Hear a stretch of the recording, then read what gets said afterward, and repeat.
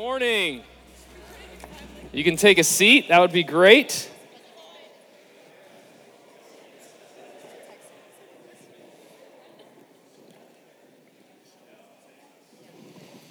It's great to be with you all. I'm here not because I'm proficient at what I'm about to do, but because Wes is sick and has no voice. So that's where your standards ought to be this morning. It's great to be with you. I know some of you have been coming to this building to worship for decades, and so it's probably home. So thanks for inviting me into your home. It's really an honor to be here and to be with you all. For those of us who've been a part of Veritas for a while, it's great to see you all too.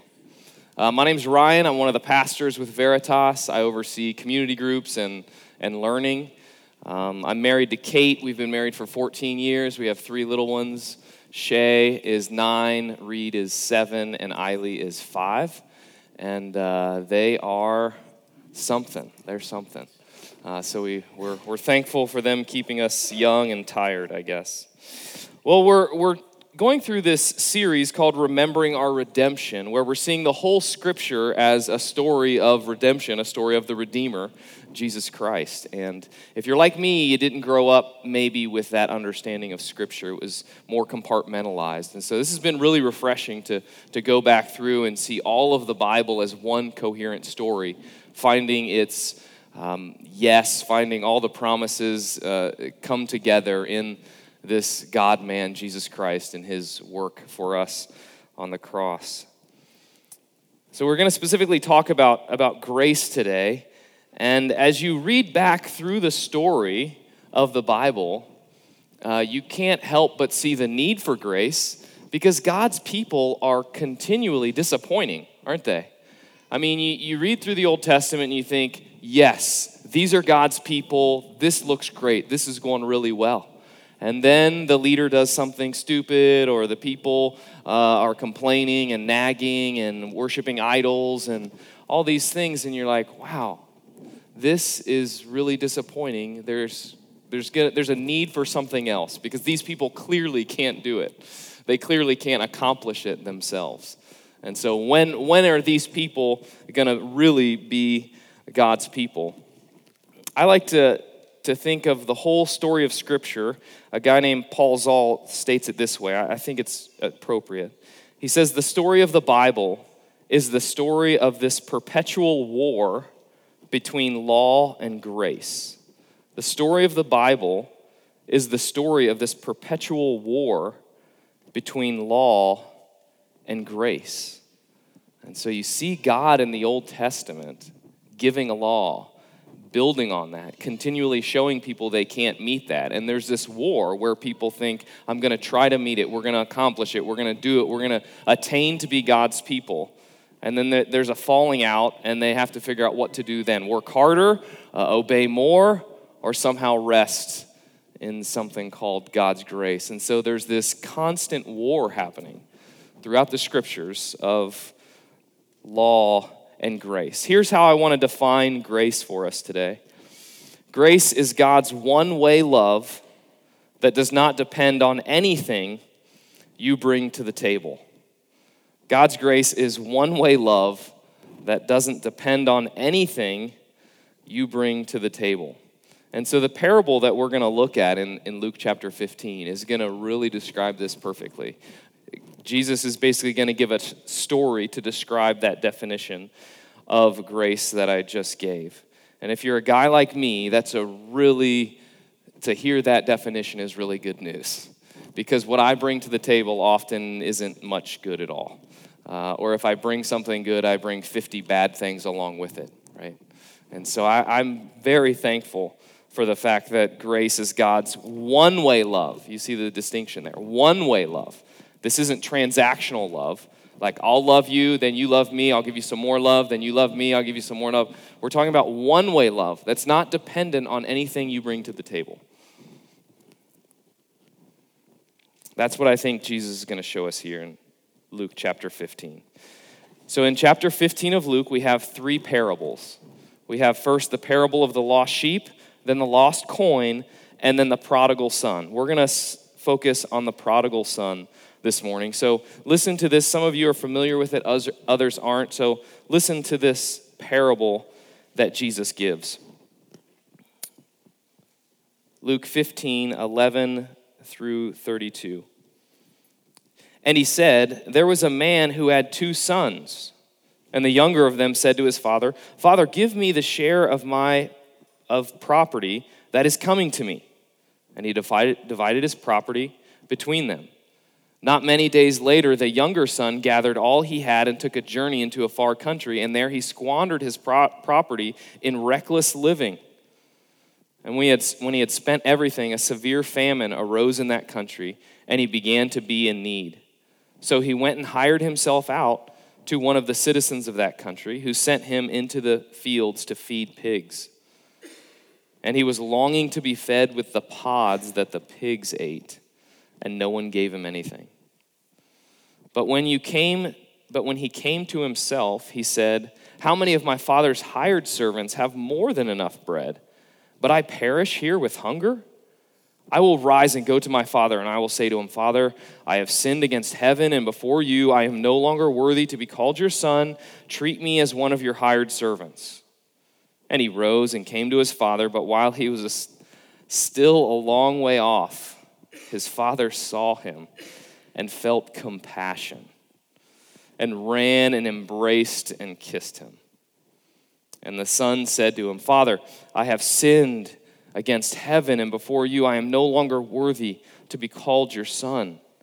But the father said to his servants, bring quickly the best robe and put it on him, and put a ring on his hand and shoes on his feet, and bring the fattened calf and kill it, and let us eat and celebrate.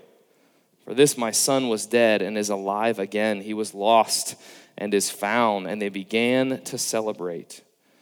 Now his older son was in the field, and he came and drew near to the house. He heard music and dancing, and he called one of the servants and asked what these things meant. And he said to him, your brother has come, and your father has killed the fattened calf, because he has received him back safe and sound. But he was angry and refused to go in. His father came out and entreated him, but he answered his father, look, these many years I have served you, and I never disobeyed your command. Yet you never gave me a young goat that I might celebrate with my friends. But when this son of yours comes who has devoured your property with prostitutes, you killed the fattened calf for him? And he said to him, son, you are always with me, and all that is mine is yours.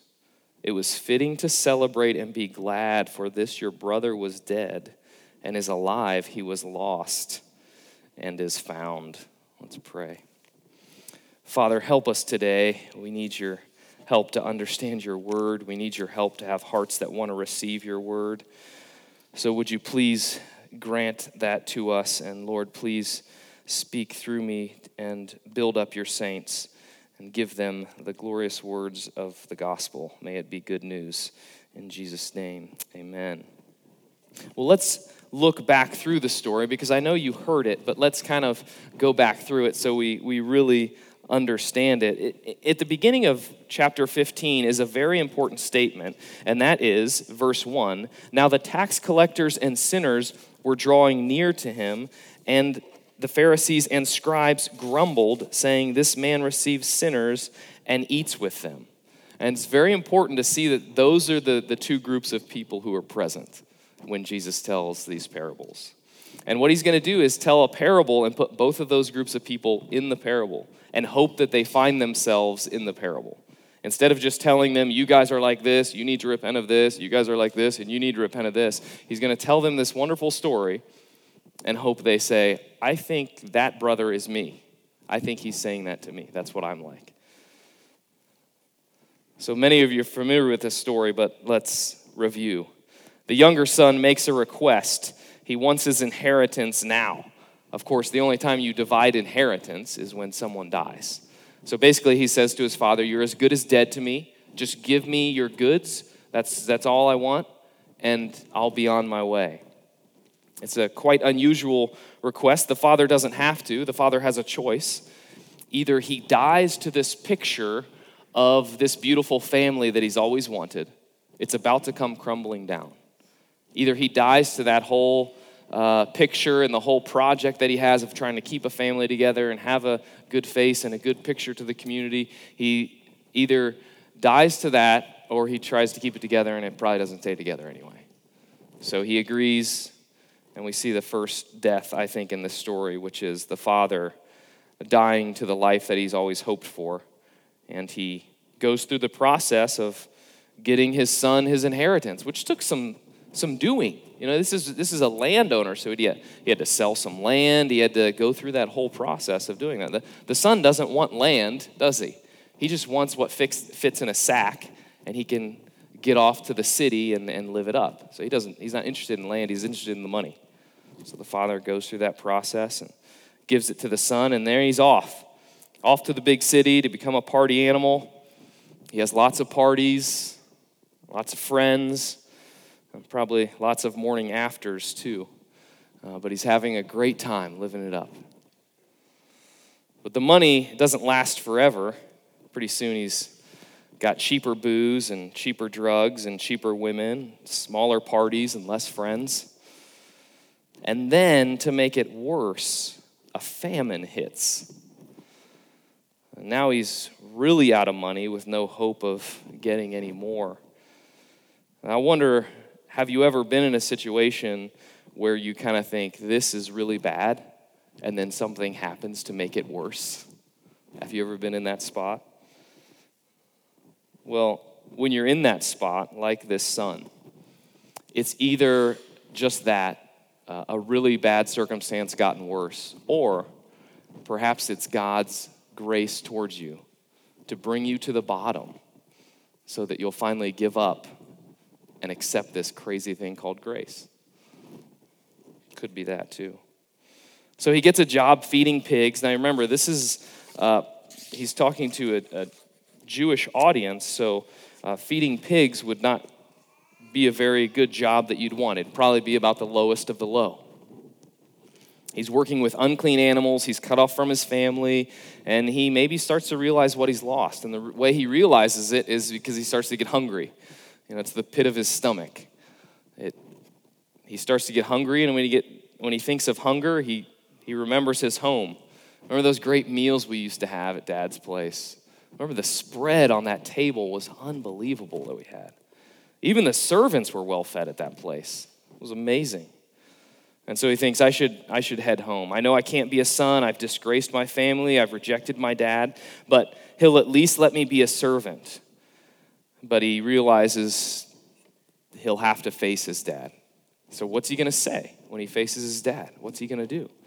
So he comes up with this little mantra. I've sinned against God and you. I'm not worthy to be a son. I've blown it. But can I just be a servant? And he thinks, I think my dad will do it. He'll let me in. And so he's got his speech all prepared. He's a long way off. And his father sees him from a long way off. And he grabs his robe, kind of grabs it and pulls it all together so he can sprint down the lane to his son. This is a wealthy landowner. He doesn't do things like that. There's no reason for him to run anywhere. He's got servants to do all of his things for him. He doesn't run. He just commands people to do things. But not here. Cinches up his robe and he takes off down the road towards this wretched son of his. He embraces his son, puts his arms around this filthy son of his, and here goes his son starting this speech. But you notice the father doesn't even really seem to pay attention to it, does he? He just doesn't even respond to it. He just embraces his son and then starts giving instructions. Kill the fatted calf, get shoes for his feet, give him the best robe, give him the family ring. It's party time. My son is home. You might say this was an example of one-way love that wasn't dependent upon anything the son brought to the table. He surely didn't bring much good to the table. He had a lot against him on the spreadsheet, on the balance sheet. There was a lot in the red. So they throw a party. This is a public feast. They would have invited everyone around. The father is not ashamed of his son. He invites friends and neighbors and says, look, my son who was dead, he's alive. My son who was lost, he's found. Such joy because of such love from this father. But the interesting part is that it's a love disconnected from the son's inherent goodness or badness. It's as if it doesn't even pay attention to the goodness or badness of the son. So notice what you don't hear. You don't hear the father saying, now son, have you learned your lesson? Can you promise me that you'll never do this again? Now you know you'll have to pay back what you've squandered. He doesn't even say, all right, now tell me of all of your wrongs, why you were gone, fess up to all of those.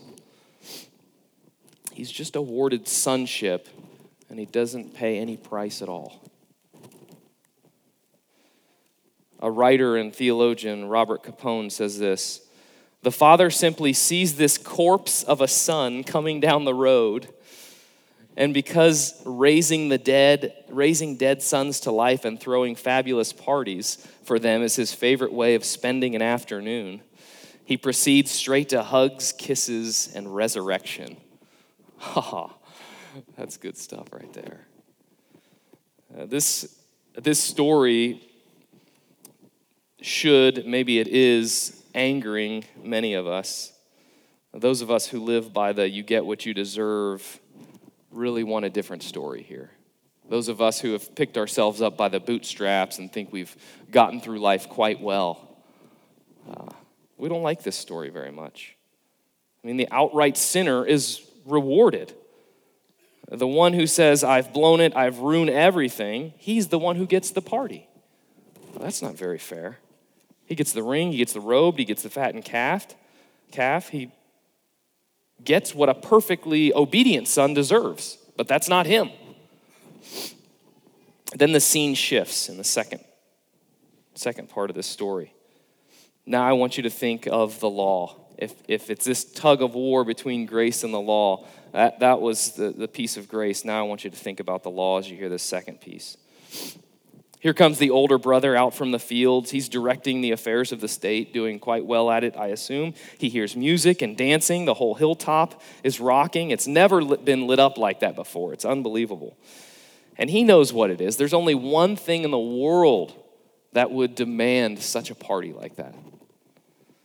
And so he asks, what's going on up there? You can imagine his nostrils are flared, his face is red, his fists are clenched. He's probably saying it through gritted teeth. Music, dancing, expense, and on a work day. He's not happy. Why this foolishness? What about the shipments to our customers?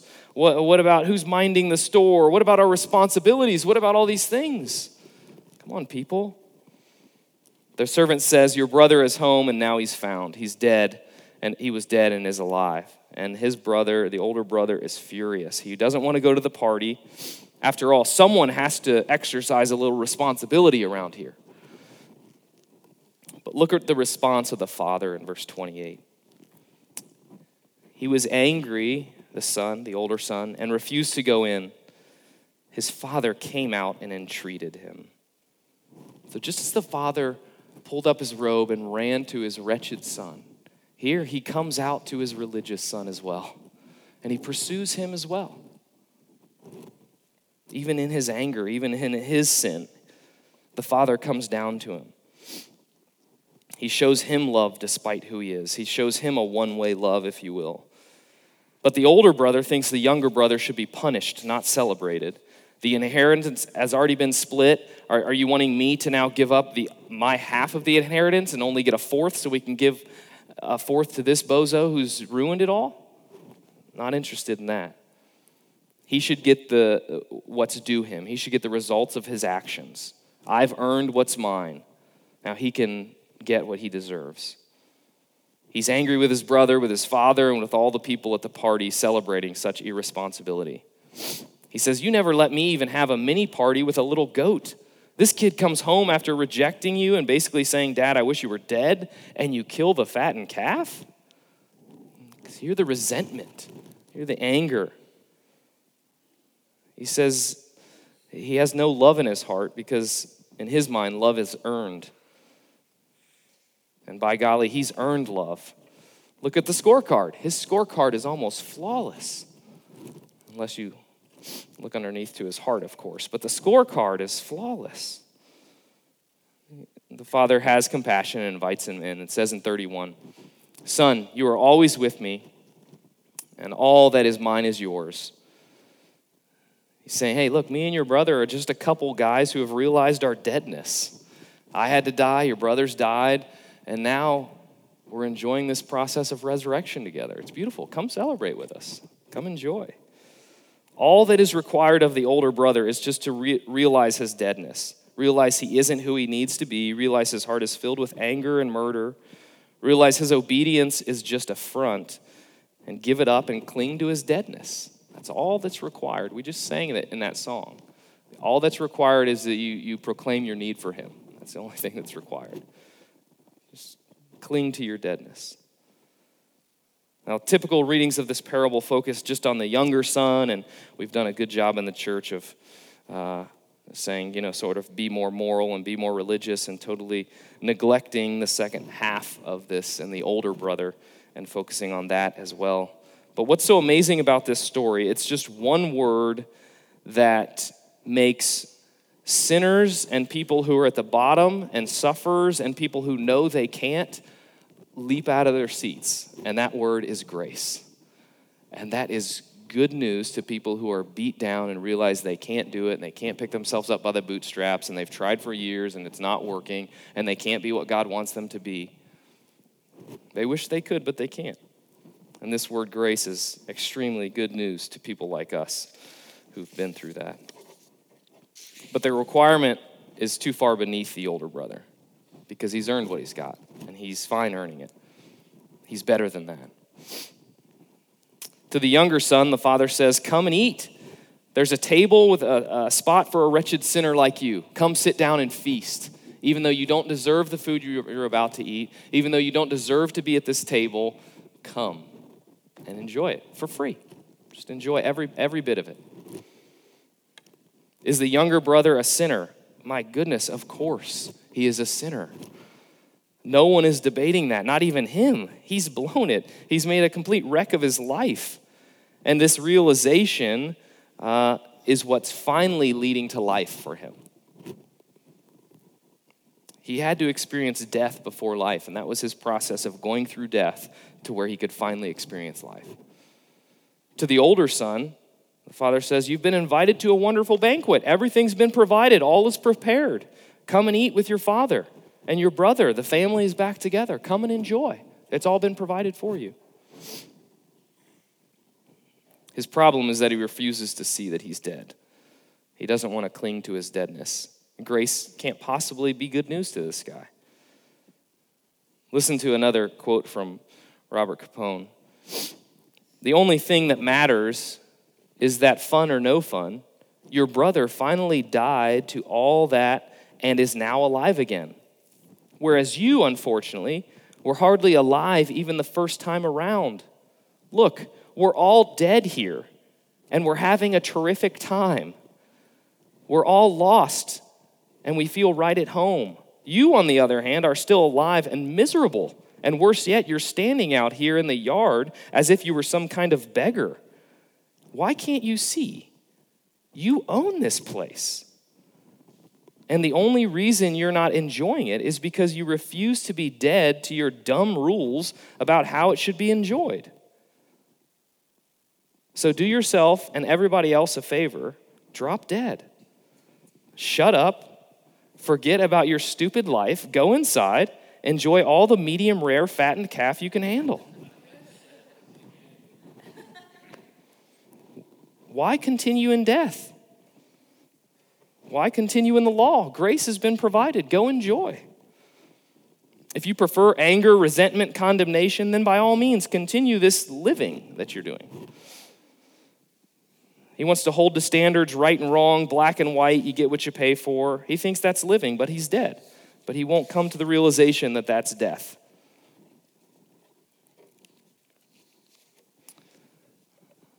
He thinks salvation means having a flawless record. And if you think that when you mess up, you're going to be in real trouble. You're going to have to somehow add some other goodness to outweigh the badness. And you're going to have intense regret. He's still going to operate by the moral scorecard. What do you think the Pharisees and the religious people are doing right now as they're hearing Jesus talk about this older brother? You know, if they're listening, they're probably getting quite angry. You know, I think he's talking about us, and not very kindly, I might add. So this older son, we might say, he avoids Jesus by earning it himself. He doesn't need a savior. He's got the road. He's working himself down the road. He's earning it. It's all good to go. And so he's not losing the Father's love because of his goodness. His goodness is keeping him alienated from the Father. Do you see that? His goodness and his right moral standards that he thinks he's holding to is actually keeping him from the love of the Father. Isn't that bizarre? Jesus said in Luke 5:31, "Those who are well have no need of a physician, but those who are sick." This brother says, "I'm well," and Jesus has nothing to offer the well, only to those of us who are sick.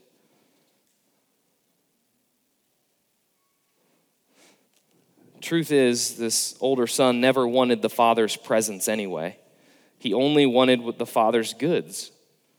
That sounds a lot like another guy in this story, doesn't it? These brothers aren't that different. You see that the older brother also just wants the Father's stuff. He doesn't want the presence of the Father. He doesn't want to be with the Father. He just wants what the Father has. And you see that because of how angry he gets when he gives it to someone who doesn't deserve it. Listen to these lyrics from the prophets Mumford and Sons.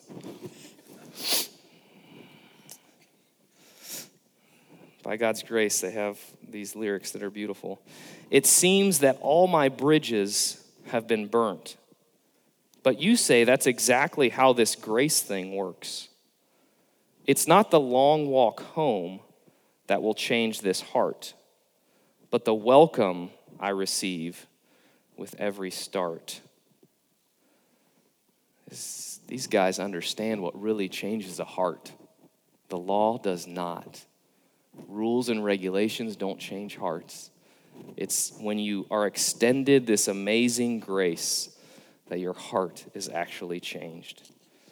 So what's the message of this parable? I think it's that you can reject God and be alienated from him by either breaking his rules or by keeping them diligently, by rejecting him on either side of those. Both brothers rejecting the Father. Both of those are about you and what you do and what you bring to the table or what you don't bring to the table. And grace tells a different story. It says, I've provided everything already. You don't need to provide anything. You don't need to bring anything. Just come needy and I provide. You just need to see the bottom. You just need to be somebody who's tasted the slop. You need to, have tasted the pig slop, have looked at pig slop and think, that looks delicious. And then all of a sudden you realize this grace sounds like a really good thing for a person like me. So in this story, who are the blessed ones? Really, it's those who are in need. It's those who have messed up so badly they don't think they can fix it themselves. So lost, they have no more hope. And so as we read through the Old Testament in this story of redemption, I think that's what God's doing, is he's hammering that into our brains. Hammering into the fact that we can't do it. Putting a law before us that mocks us. Putting a law before us that makes demands we could never meet. Why? Because he's a cruel God? No, because he's going to say and do all of it for us. So those of us who try to earn it, we actually forfeit it in our attempts to earn it. This is the weirdness of the kingdom of grace. Think about the fattened calf with me for a minute. It's killed, and then it's the centerpiece of the whole meal. The fattened calf is killed, and then you come to this meal and you see this beautiful meat on the table. Sorry if you're vegan. And I mean, I'm really, really sorry for you. It's killed this calf, and it's basically the centerpiece of the meal. The calf is completely innocent. What did the calf do to deserve being killed and served to these people? He didn't do anything. The calf is killed and he becomes a meal for others. He's killed so that others can have a party. That reminds me of something, or perhaps I should say someone. Before Jesus goes to the cross, he has a meal with his disciples. You know what he says? He says, this bread, this is my body. And this wine, this is my blood. And then before that, you hear John, when Jesus comes near, John says, "Behold, the Lamb of God, the one who was killed and now is the centerpiece of everything." In Revelations 5:12, we hear, "Worthy is the Lamb who was slain to receive power and wealth and wisdom and might and honor and glory and blessing." And then Jesus himself says, "I am the bread of life. This is the bread that comes down from heaven," speaking of the manna, "so that one may eat of it and not die. I am the living bread that came down from heaven. If anyone eats of this bread, he will live forever. And the bread that I will give for the life of the world is my flesh." So I want to ask, what kind of sinner are you? Are you debased or despising? Which one of these brothers do you kind of resonate with? I have a pastor friend who, when he meets people for the first time, he'll ask them, "So were you a prostitute or a Pharisee? Which one?" Some of us are pretty good at somehow combining the two, doing both at the same time. That's all of us, isn't it? We're debased and despising. The good news of the gospel is that he sent Jesus to save wretched sinners like us. And he's come to save religious people from their good works, and he's come to save debased people from their debased living. All that is required, you don't bring anything. All you bring is the realization that you're dead, that you bring nothing to the table, that you have nothing to offer. And when we do that, he gives us the badges of sonship that we've squandered and the badges of sonship we could never earn. Grace is only good when grace is your only hope. It's only good when you're at the bottom and you realize you're dead and you have no other hope, no other string to pull but grace. By dying on the cross, he made us what we could never make of ourselves. He made us beloved sons. Some of you might still be rejecting this gloriously good gift. Some of you are still relying on your goodness to get you to God. And so I want to encourage you this morning to give up, to stop trying to save yourself and throw yourself upon the mercy of God, to accept that Jesus died for your sins, he paid for your debt, and now live in response to that great grace that you've been shown. Others of you think, God would never accept a person like me. This sounds like the younger son. Because of what you've done. Your laundry list of sins is so long. God must be so ashamed of you. And we say, stop being so self-centered. Stop thinking you could earn if your works were better. Hear the good news of the gospel. Jesus has already done what is necessary for you to get to God. He's already died and paid for those sins you're so ashamed of. He's done the work to erase your shame. He's paid the price so a rebel like you could enjoy the unrelenting one-way love of God. Hear these words from Revelation 19:9. "And the angel said to me, write this, blessed are those who are invited to the marriage supper of the Lamb. And he said to me, these are the true words of God." You're invited. Accept your deadness. Accept the invitation. For we were all lost, but we've been found. We were dead, but made alive in Christ. Praise be to God. Let's pray. Jesus, we come to you with nothing. We simply come to you with hearts that some of us still don't really believe that we're truly dead. We still believe there's a little bit of life in us. And so I pray you please make clear our deadness. And that in our deadness, it wouldn't lead us to despair, but it would lead us to hope in Christ. It would lead us to throw ourselves upon the mercies of a God who has a one-way love for sinners like us and transforms us and makes us new and gives us new desires and a new heart and a new life. And we look forward to the day when we are at that marriage supper of the Lamb, sitting at a place we should never have been, should never be, but sitting there because the Lamb was slain on our behalf. Jesus, we love you. Thank you. Amen.